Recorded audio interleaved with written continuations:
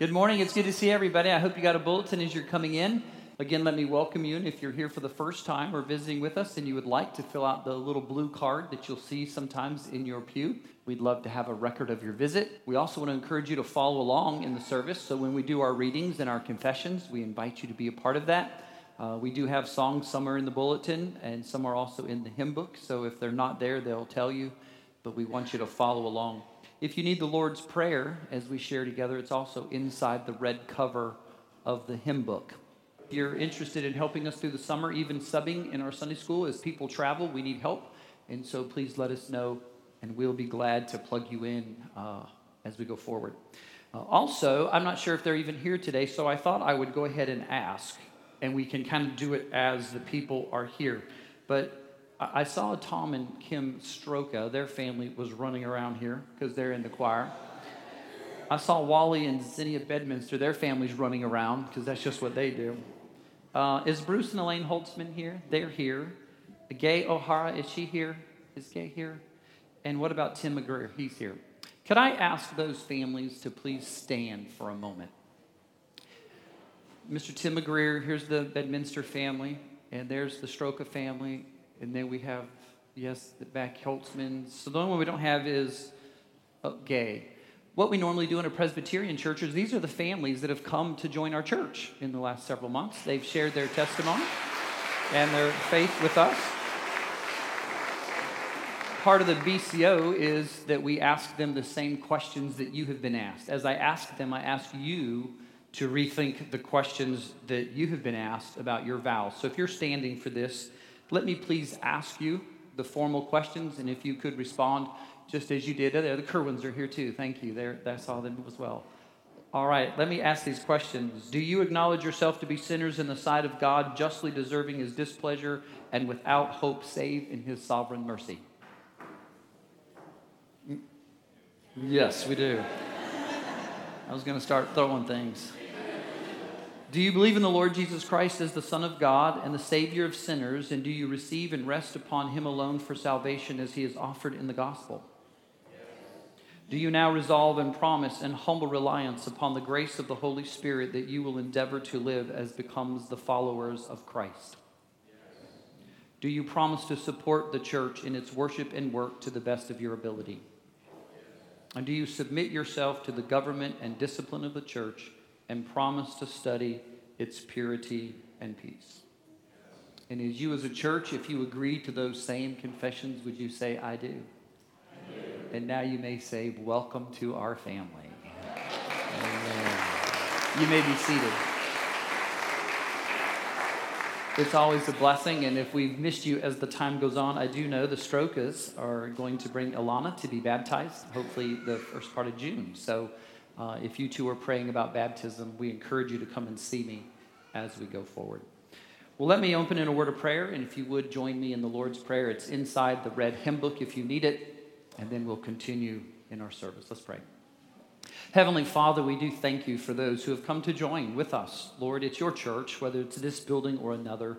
Lord, even if it's another denomination that's different. Lord, we realize that though we vary in our likes and dislikes of worship, though we vary in our styles of music, Lord, sometimes we have different gifts that you've equipped us with.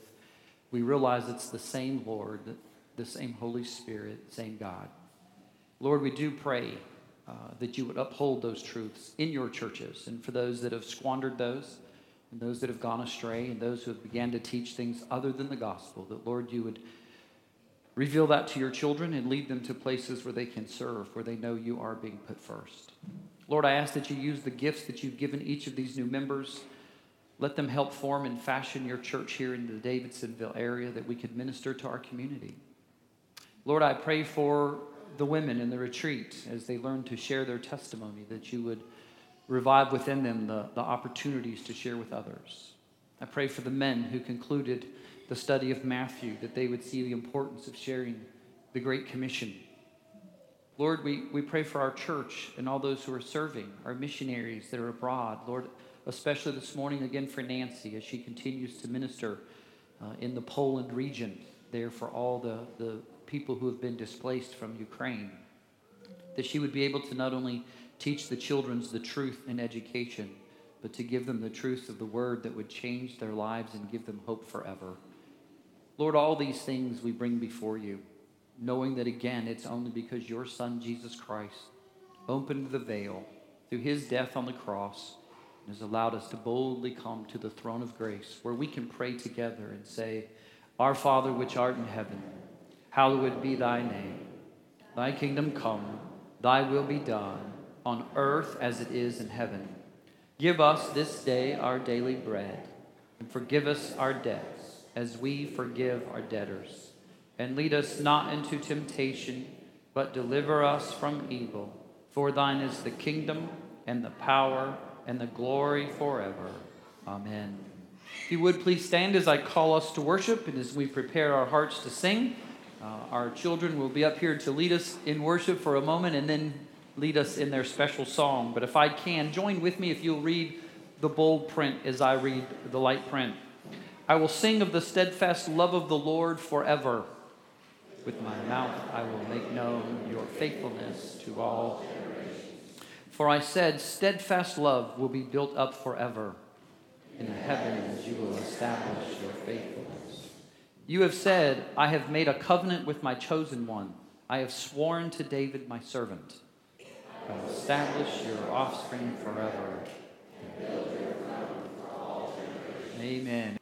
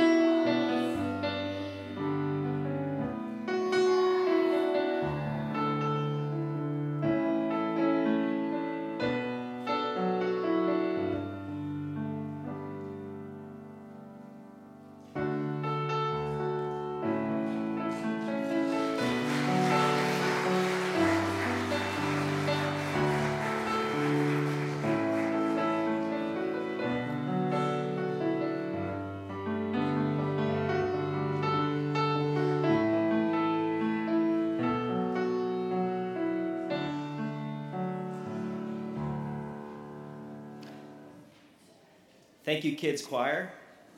I invite you now to turn back in your bulletin to where it says Confession of Faith. We'll be confessing our faith through the words of the larger catechism. I will read the question and then let's respond together. How does God execute his decrees? God executes his decrees in the works of creation and providence, according to his infallible foreknowledge and free and immutable counsel of his own will. What is the work of creation? The work of creation is that wherein God did in the beginning, by the word of his power, make of nothing the world and all things therein for himself within the space of 6 days, and all very good. How did God create angels?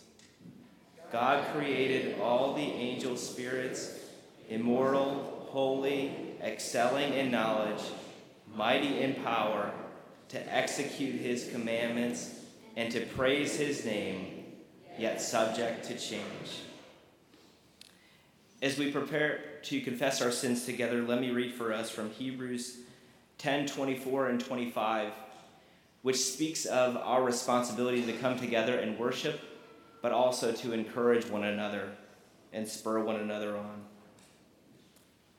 God's word says, "And let us consider how to stir up one another to love and good works, not neglecting to meet together, as is the habit of some, but encouraging one another, and all the more as you see the day drawing near." We need that, brothers and sisters, to encourage one another each day and to encourage one another toward these good works. And as we're about to pray together, we're admitting that we have not done that as we should. So let's pray together this short prayer that's for us in the bulletin. Forgive our faithlessness, O faithful God, and see beyond our apathy, our thoughtlessness, our self-centeredness, our wrong choices. See into our hearts, for you are our treasure. Amen. And the assurance of pardon comes from Hosea 11:8 and 9. How can I give you up, O Ephraim? How can I hand you over, O Israel? How can I make you like Admah? How can I treat you like Zeboim? My heart recoils within me. My compassion grows warm and tender. I will not execute my burning anger. I will not again destroy Ephraim. For I am God and not a man, the Holy One in your midst, and I will not come in wrath. This is the great promise that we enjoy in Christ, that though we have sinned, though we have fallen short and not lived up to that high calling, to think not only of ourselves, but to think of others and how we can help them, Jesus comes as our perfect Savior and Redeemer, and we no longer have to fear the wrath of God because Jesus has taken that upon himself and turned it away from us. So rejoice in Jesus, your Savior and Redeemer.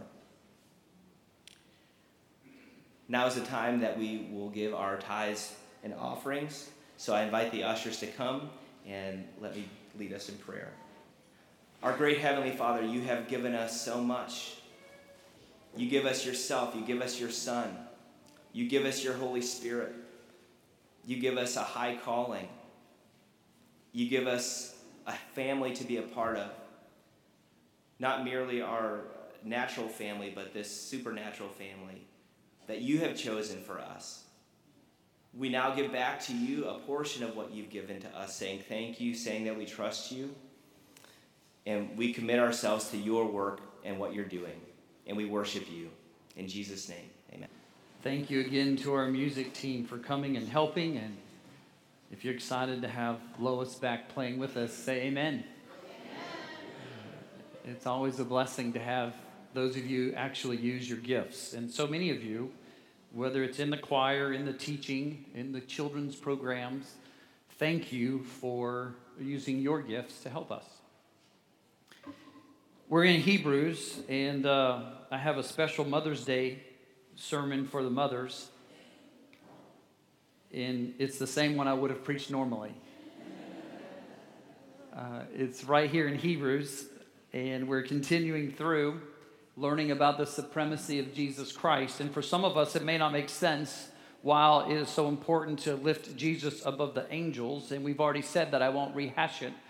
But back into the Essene community, which was revealed to us in the Dead Sea Scrolls, that there was also communities outside the Pharisees and Sadducees who were very interested in the angelic life.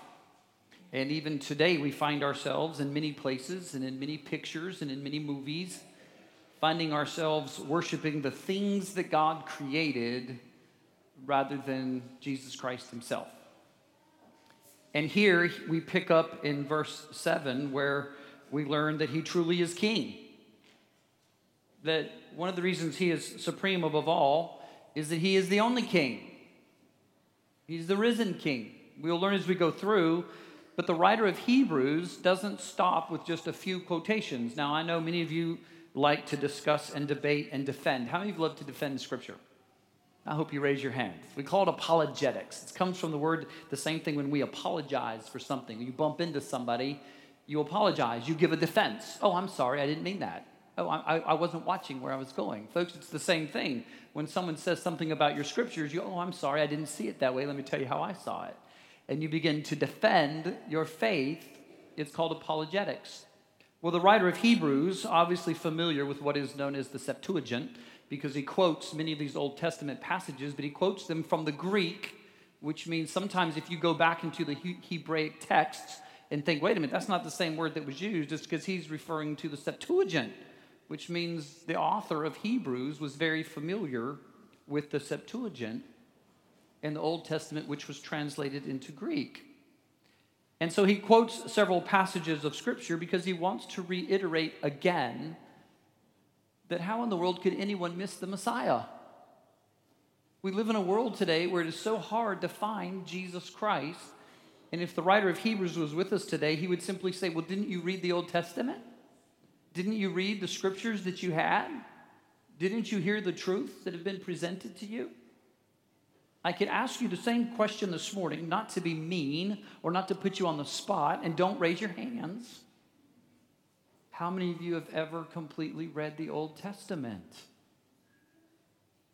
You see, sometimes we get bogged down in the names and the genealogies and the sacrificial systems and everything that took place.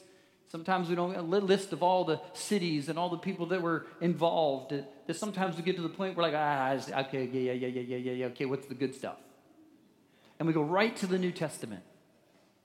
And the writer of Hebrews says, until you see the Old Testament for what it is, and see it then through the eyes of the New Testament to realize what it says, it's not going to matter much.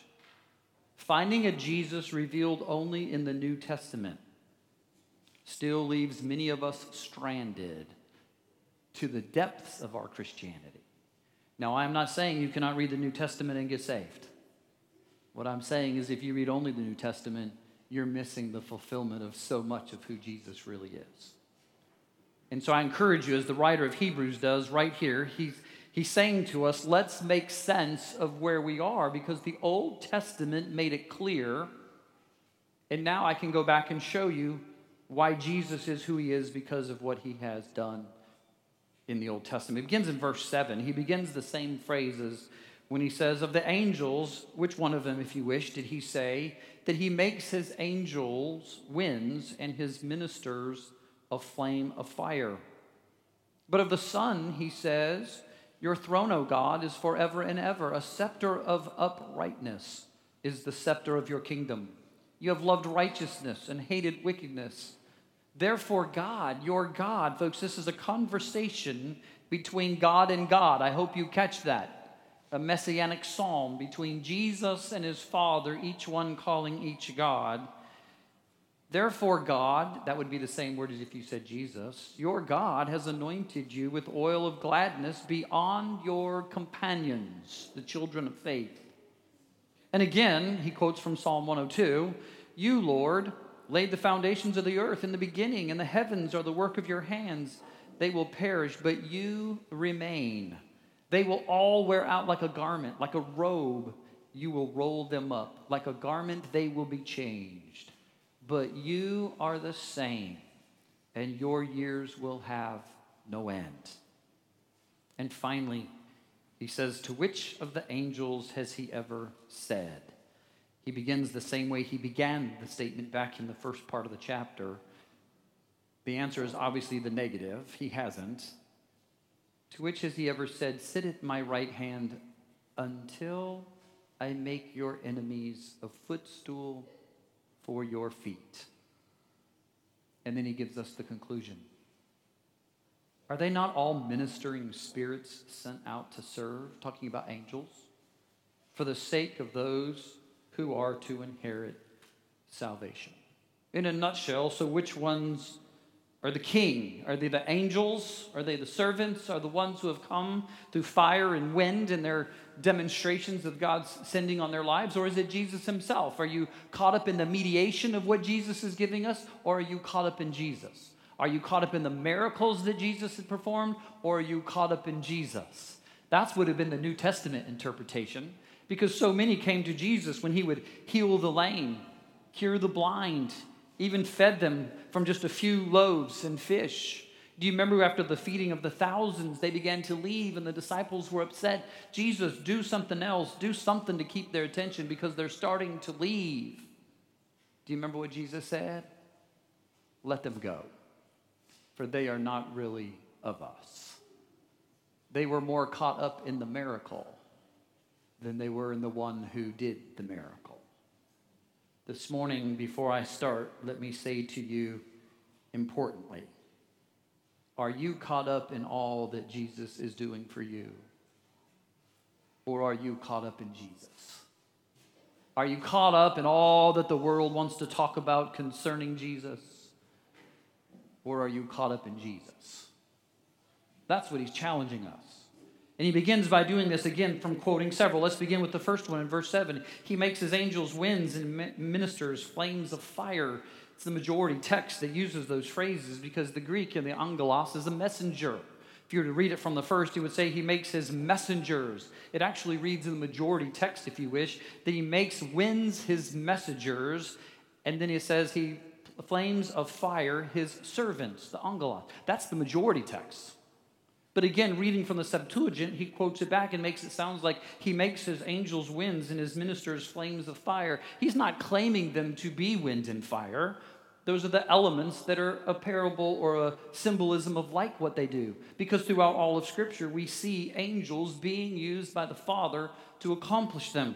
So much so that these messengers are sometimes hard to even grasp. Sometimes when the angels make their presence known, we're more caught up in that angel than in the message they were sent to give.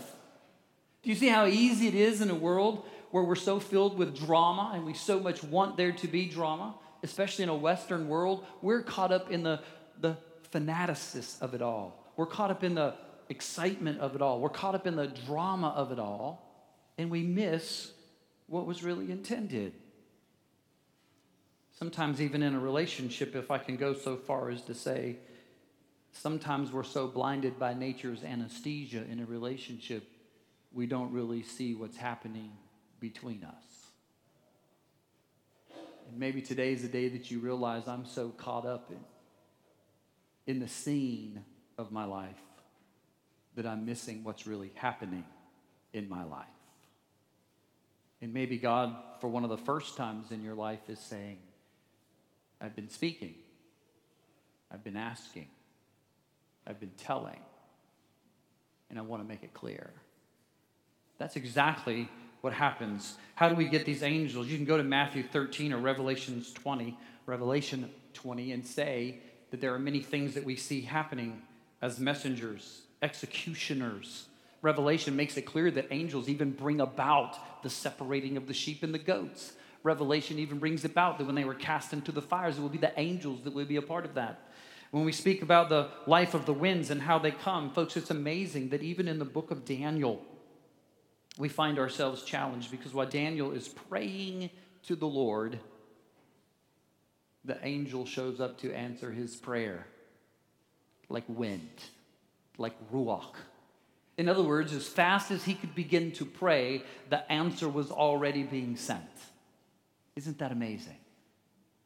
Like fire and like wind, the angels are his servants. It was the angels that appeared to Elijah when he was battling against the army, and they were ready to surrender until one looked up and said, what? Our army is much larger than their army. If you've never read the story, there was no army, but in the appearance of what the angels provided, they were ready to conquer. It was the angels that appeared at the birth of Jesus Christ. It was the host of angels to declare who he was. It was the angels in the temptations in the desert of Jesus that ministered. Do you remember when they even said, through the words of Satan himself, why don't you just cast yourself down and let the angels take care of you? He quotes scripture and says he gives his angels charge over thee from Psalm. Even the devil knew scripture. Jesus said, no, I'm not going to tempt the Lord my God. Do you remember what happened after the temptation when Jesus won? The angels came. It's as if they were right there beside, waiting for him to call, at his beckoning call. Lord, if you want us to come, we'll get you. You do what you want, we're here, we're at your beck and call. They were there at the temptation and ministered to him. And what about the empty tomb? It was the angels that revealed where he was. Oh, when we begin to think about the importance of these servants, even the angels will accompany Christ when he returns. Go to Mark, go to Matthew and Luke. It's when the returning king comes that the angels accompany him. And that's why it's so easy to put our faith what? In the angels, in the ones that are helping, in the ones that are ministering, in the ones that have been sent. But it is the king at the right hand of the Father that needs your attention. It is the king who needs your allegiance. Oh, those angels are great expressions of his sovereignty. But angels are not sovereign. Angels cannot do anything without first being commissioned and sent by Christ. Just who do you place your faith in? They're limited, they're finite, they are created beings. There is no comparison when it comes to the supremacy of Jesus Christ. But that's not enough. He goes a little bit further and listen to what he says. Not only is it important to see that part, but listen to what he says in verses 8 and 9. He pulls them from Psalm 45. If you want to go back, write that down. It's probably in the footnotes of your Bible. If you have a Bible that has footnotes in it, you can see that at the bottom. It's not a secret. It says, your throne, O God. Isn't that amazing? That the writing is coming to Jesus about the throne, O God, is forever and ever. The scepter of uprightness is the scepter of your kingdom. You've loved righteousness, hated the wickedness. Therefore, God, your God, has anointed you with the oil of gladness. A messianic psalm, again, obviously a reference to Jesus as God. A revelation of his truth, that he's speaking to the one who was there with him in the beginning. Some of the challenging thoughts that we have. I won't take you that deep. Sometimes it's fun to sit down and just meditate and think about what it was when Jesus asked the Father that I be brought back to you so that I can have the glory I had before I became flesh. Ponder that. Ponder the King at the right hand of the Father with a glory that he had before he came. Makes it hard to picture who Jesus is in his fullness. The glory that he deserves when his only Father calls him God and then reveals to us the importance. Just what's your impression of Jesus? Do you see him as God? I know the Trinity is tough. I know the Trinity's hard to accept. But that's why we baptize our children in the name of the what? Father, Son, and Holy Spirit. To baptize them in the name of one just doesn't bring it together. So all of a sudden we find ourselves this divine human meeting. It's not just here. You could go to John chapter 1. In the beginning was the Word was with God. You go to Romans 9:5, Titus 2, 2 Peter 1. You go through your Bible. You go through the connections that you have. It's not a misunderstanding of who Jesus is. It's understanding that the human and the divine have met. The Davidic kingdom has now become the kingdom of God in Jesus Christ. The one who was promised through David, the promises of Scripture, the scepter of uprightness, now becomes the kingdom of God. It's been brought to us. It's fully. No other person could take the role of the Messiah other than Jesus Christ. Many kingdoms come and go. But listen, 2 Samuel chapter 7 was the promise of the Davidic king. It was the promise that one of David's children would stay on the throne for how long? Forever. Not an Israelite from somewhere else. But one of David's seeds would last forever. Now catch this. Human kingdoms come and go, do they not? Human emperors come and go along with their empires. There are those that are going to try to hold on to them, expand them, take advantage of others, try to have more than they should. Does it sound familiar today at all of where we're living? But they come and go. There's no stability to them. There's no permanence to them. How many of you go to bed at nights afraid of some of those kings and kingdoms we used to have? I want you to think about it in just a moment when we go back to see the importance of what happens to those kingdoms. When David's lasts forever, it's this mixture of an injustice, if you wish, and discrimination. Find a human kingdom, find a human emperor who does not mix injustice and unrighteousness. And yet there'll come a day when we are told this king establishes the one of righteousness and justice, where we begin to be treated as the children and heirs of the king. Oh, it's amazing that so many of us have given up so much for that which lasts so little time. It's amazing how many of our children have gone on to fight for many of the kingdoms that have never lasted. Again, I ask you, how many of you would go to bed tonight in fear of a king like Napoleon? Have you not been teaching your children about the injustices and the inequalities of Napoleon? Are you not preparing them to get ready for the rise up of Napoleon to come back and to take things over? I mean, you're looking at me like I'm crazy. Well, what about some of the others? Are you afraid of Potiphar? Are you afraid of Herod, Nebuchadnezzar? You see what happens to the earthly kingdoms. What if I were to say, what about Hussein or Hitler? See, we live in a time where the past kingdoms, we realize they're gone. And yet so many people have given everything for something that didn't last or was worth nothing.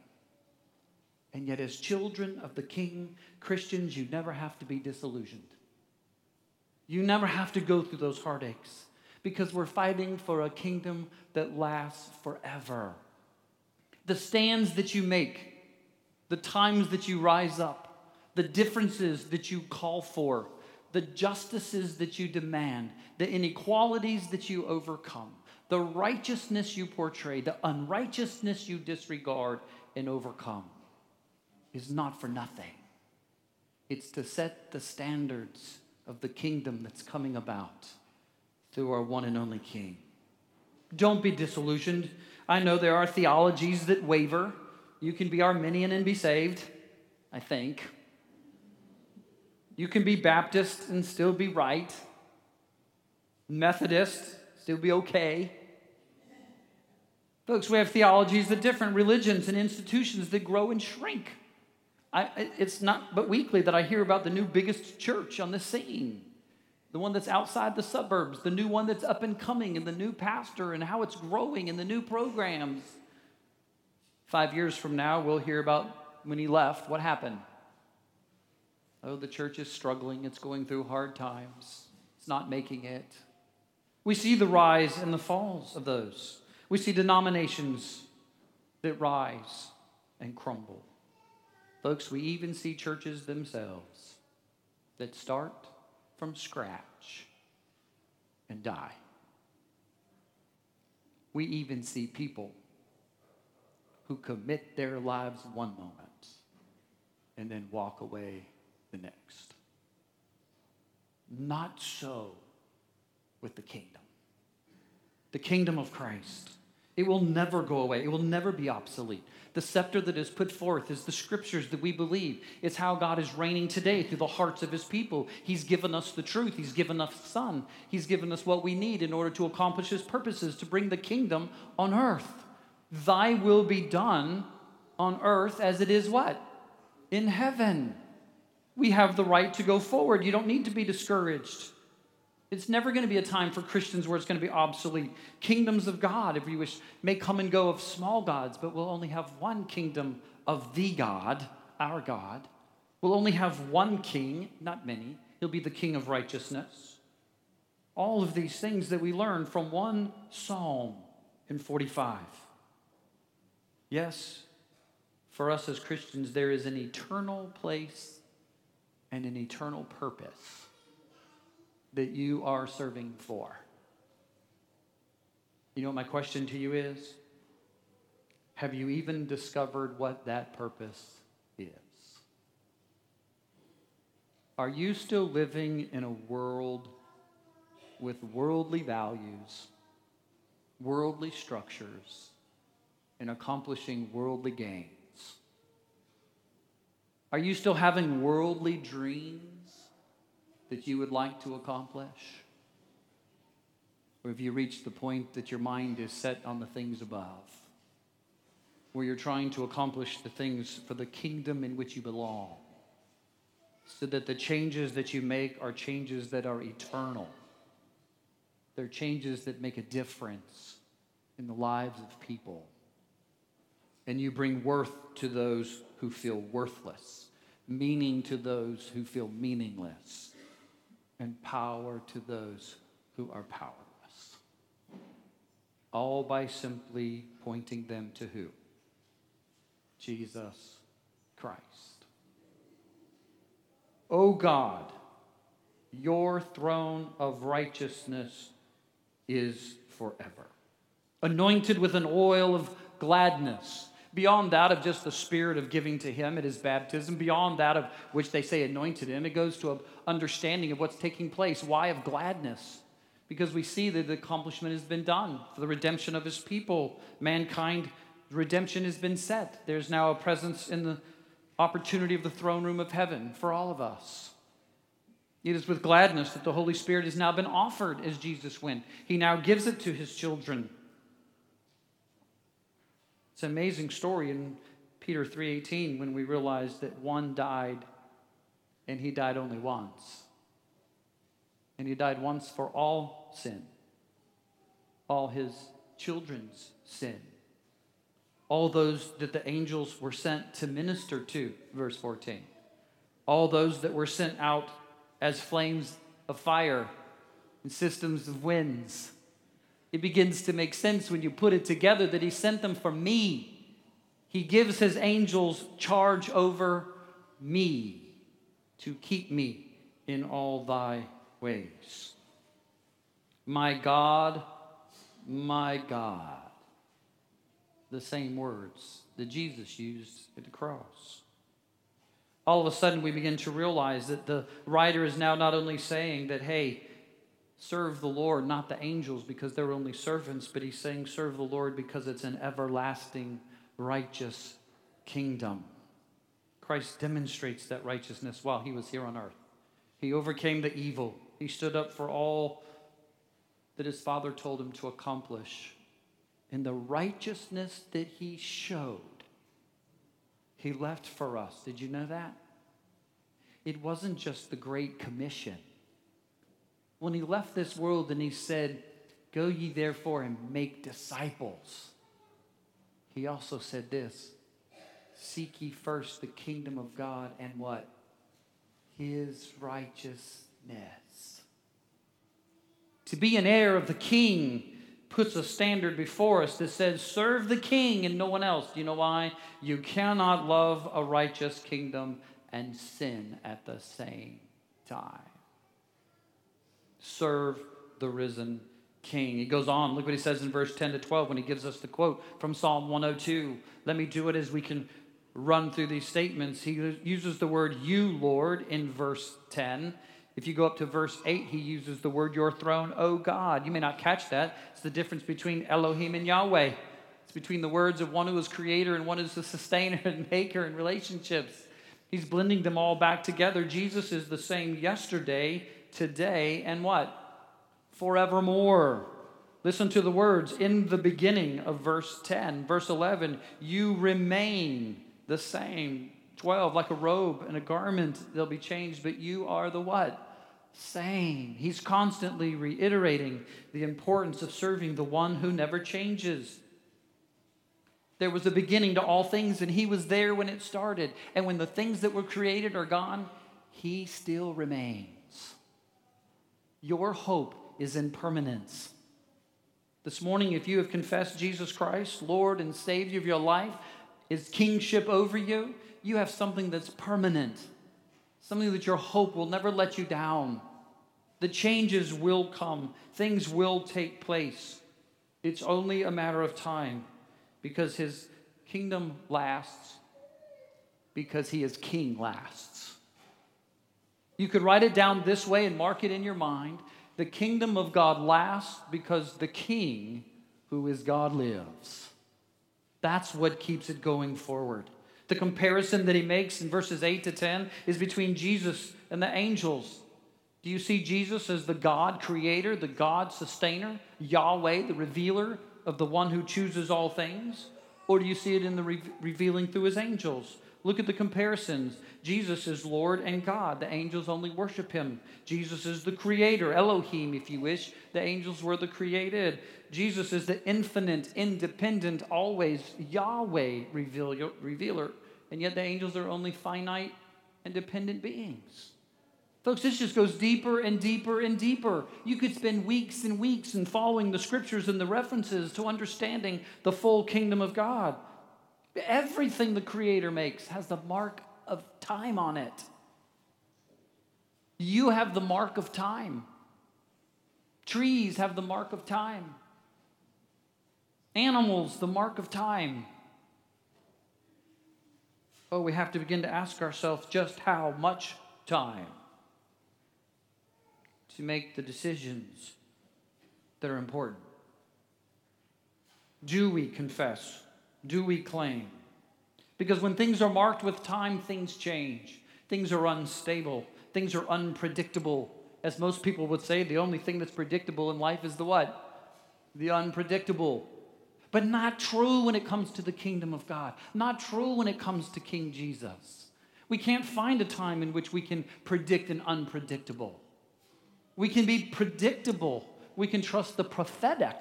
We can trust the revelation. Those are all the terms that are used with Jesus because he never changes. He's always been, he always will be, and he's gathering together the heirs of his kingdom. So there's no reason for discouragement. Things in your life right now may be changing. Things may not be very stable, and they may not even be predictable. And if you're at a point in life in which you need the permanence, you need something that's predictable, you're ready for the stable, you're ready for that which you can trust in, I can only say one thing to you. Turn to the Psalms, or turn to Hebrews, and turn to Jesus Christ. The only permanence and the only stability you can trust. That's why we serve our King. He never sleeps, he never slumbers, and he never stops loving you. Oh, the writer of Hebrews goes beyond even that when he gives us this last little bit. When he goes to verse 13 and requotes the same as things have started when he says, and to which of these angels? And the answer, obviously, from the text, well, none. Did he say, sit at my right hand? You know, the pre-existence of Jesus, determined by the words, in the beginning. His permanence, given the same words, he remains the same. You never change. Even his perpetual kingdom, ongoing, eternal part, from the words, you will have no end. And then he says, sit at my right hand until. I want you to circle that word. It's brought more discussion than so many things because everywhere in its usage, it means something must end. We have just learned the kingdom is forever. And you will sit at my right hand until something is accomplished, until something is completed, and then it's over. We don't have time to do it all today. We could journey that through Sunday schools, but let me give you glimpses. Can the angels say they sit at the right hand? No. Only Jesus has that. Psalm 110, it's the most quoted, that's where this comes from, phrase that we have in the New Testament. Jesus quotes it many times. Matthew 22, who refers us back to it. Peter quotes it in Acts chapter 2 at the giving of Pentecost. Paul quotes it, and go and read 1 Corinthians 15, the whole point of the coming again of Jesus Christ and the resurrections of the body and what his kingdom will come, and all the things that are tied to this king who sits until the most honored place anyone could have. We said it earlier, the highest of highest. So high that even James and John's mother said what? Come on, would you please let my sons, do you know what their names were? Do you remember what they called them in the Greek? They were the sons of what? Thunder, Bonerges, because they had attitudes, easy tempers to flare. But please put my kids at the highest place. Parents, let me ask you, have you ever even thought you deserve the right to say to your king, raise my children to the highest place? Who could blame any parent for wanting their children to sit next to the king? Oh, all of a sudden we realize that he's not always sitting. It's not a literal phrase of his eternal kingdom where he sits. He sits because it shows he's accomplished the task. I can't get into it today, but you must understand the messianic and the mediatorial kingdoms. There's more accomplished than just one thing here. So let me take you on the quick journey that he stands even at the throne when he pleads our cases. He stands as it's the courtroom, and we know it's true because remember when Stephen was stoned, what did he do? He stood. Folks, we have glimpses throughout all of Scripture and here, even in the Old Testament, of what is this kingdom going to be like when you have a king who lasts forever, who existed forever, who took on a form of flesh, returns back to the glory with his Father, yet reigns forevermore. Oh, we could go on in a text, but until I make your enemies a footstool. It's the emblem that they get even in the days of war. Do you remember what a conquering king would do to the opposing king? They would lie them down, take their foot and what? Place it on their neck and make them a footstool as a symbol that you have been conquered. Until it hasn't happened all yet. He is alive and he's reigning from on high. We're not waiting for him to reign. He's reigning. We're not waiting for him to accomplish his purpose. He's accomplishing it. We're not waiting for all these things of sacrificial systems to come back. They've been accomplished. But until the final enemy is conquered, he will continue to reign at the right hand of his Father. But he's not staying there. Because 1 Thessalonians makes it clear that he's coming again for me. And when he comes again, he'll even be hosted by the archangel to come back. Oh, I want to tell you about this kingdom that when he comes, I hope and pray that many of you are not caught by the angel that accompanies him. Because the dead in Christ will rise first. And then those of us who are alive will be caught to meet him in the air. And the system begins to unfold and begin to make sense that the judgment day is coming, that the angels will be involved. He will separate the sheep from the goat, the righteous from the unrighteous. And eternity begins. Why? Because until that happens, he reigns in the hearts of his people. But one day, there will be a new heaven and a new earth. We will have the redeemed experiencing the permanence of a body that partakes of perfection. And yes, then we are told he will hand the kingdom to his Father, and God will be all in all. So is he through? No. For most of you in a story, I could stop right here and say the end. But for Christians, that's not true. Revelation even tells us in chapter 22, his kingdom will not end. And even those in heaven today have given us the glimpse that the Lamb in the midst of the throne with the Father. Do you have a place along with the saints from old around the throne of the Father? You can be elevated close to the right hand. And you can be in the presence of the Father. And you can be around all the angels that'll be worshiping Him. If you choose not to worship the angels and choose to worship Christ. This morning, whatever it is in your life that's caught your fancy, whatever it is that's caught your attention, again, the writer says to us, let's not focus on the instruments that Jesus has sent. Let's not focus on the things that He's accomplished.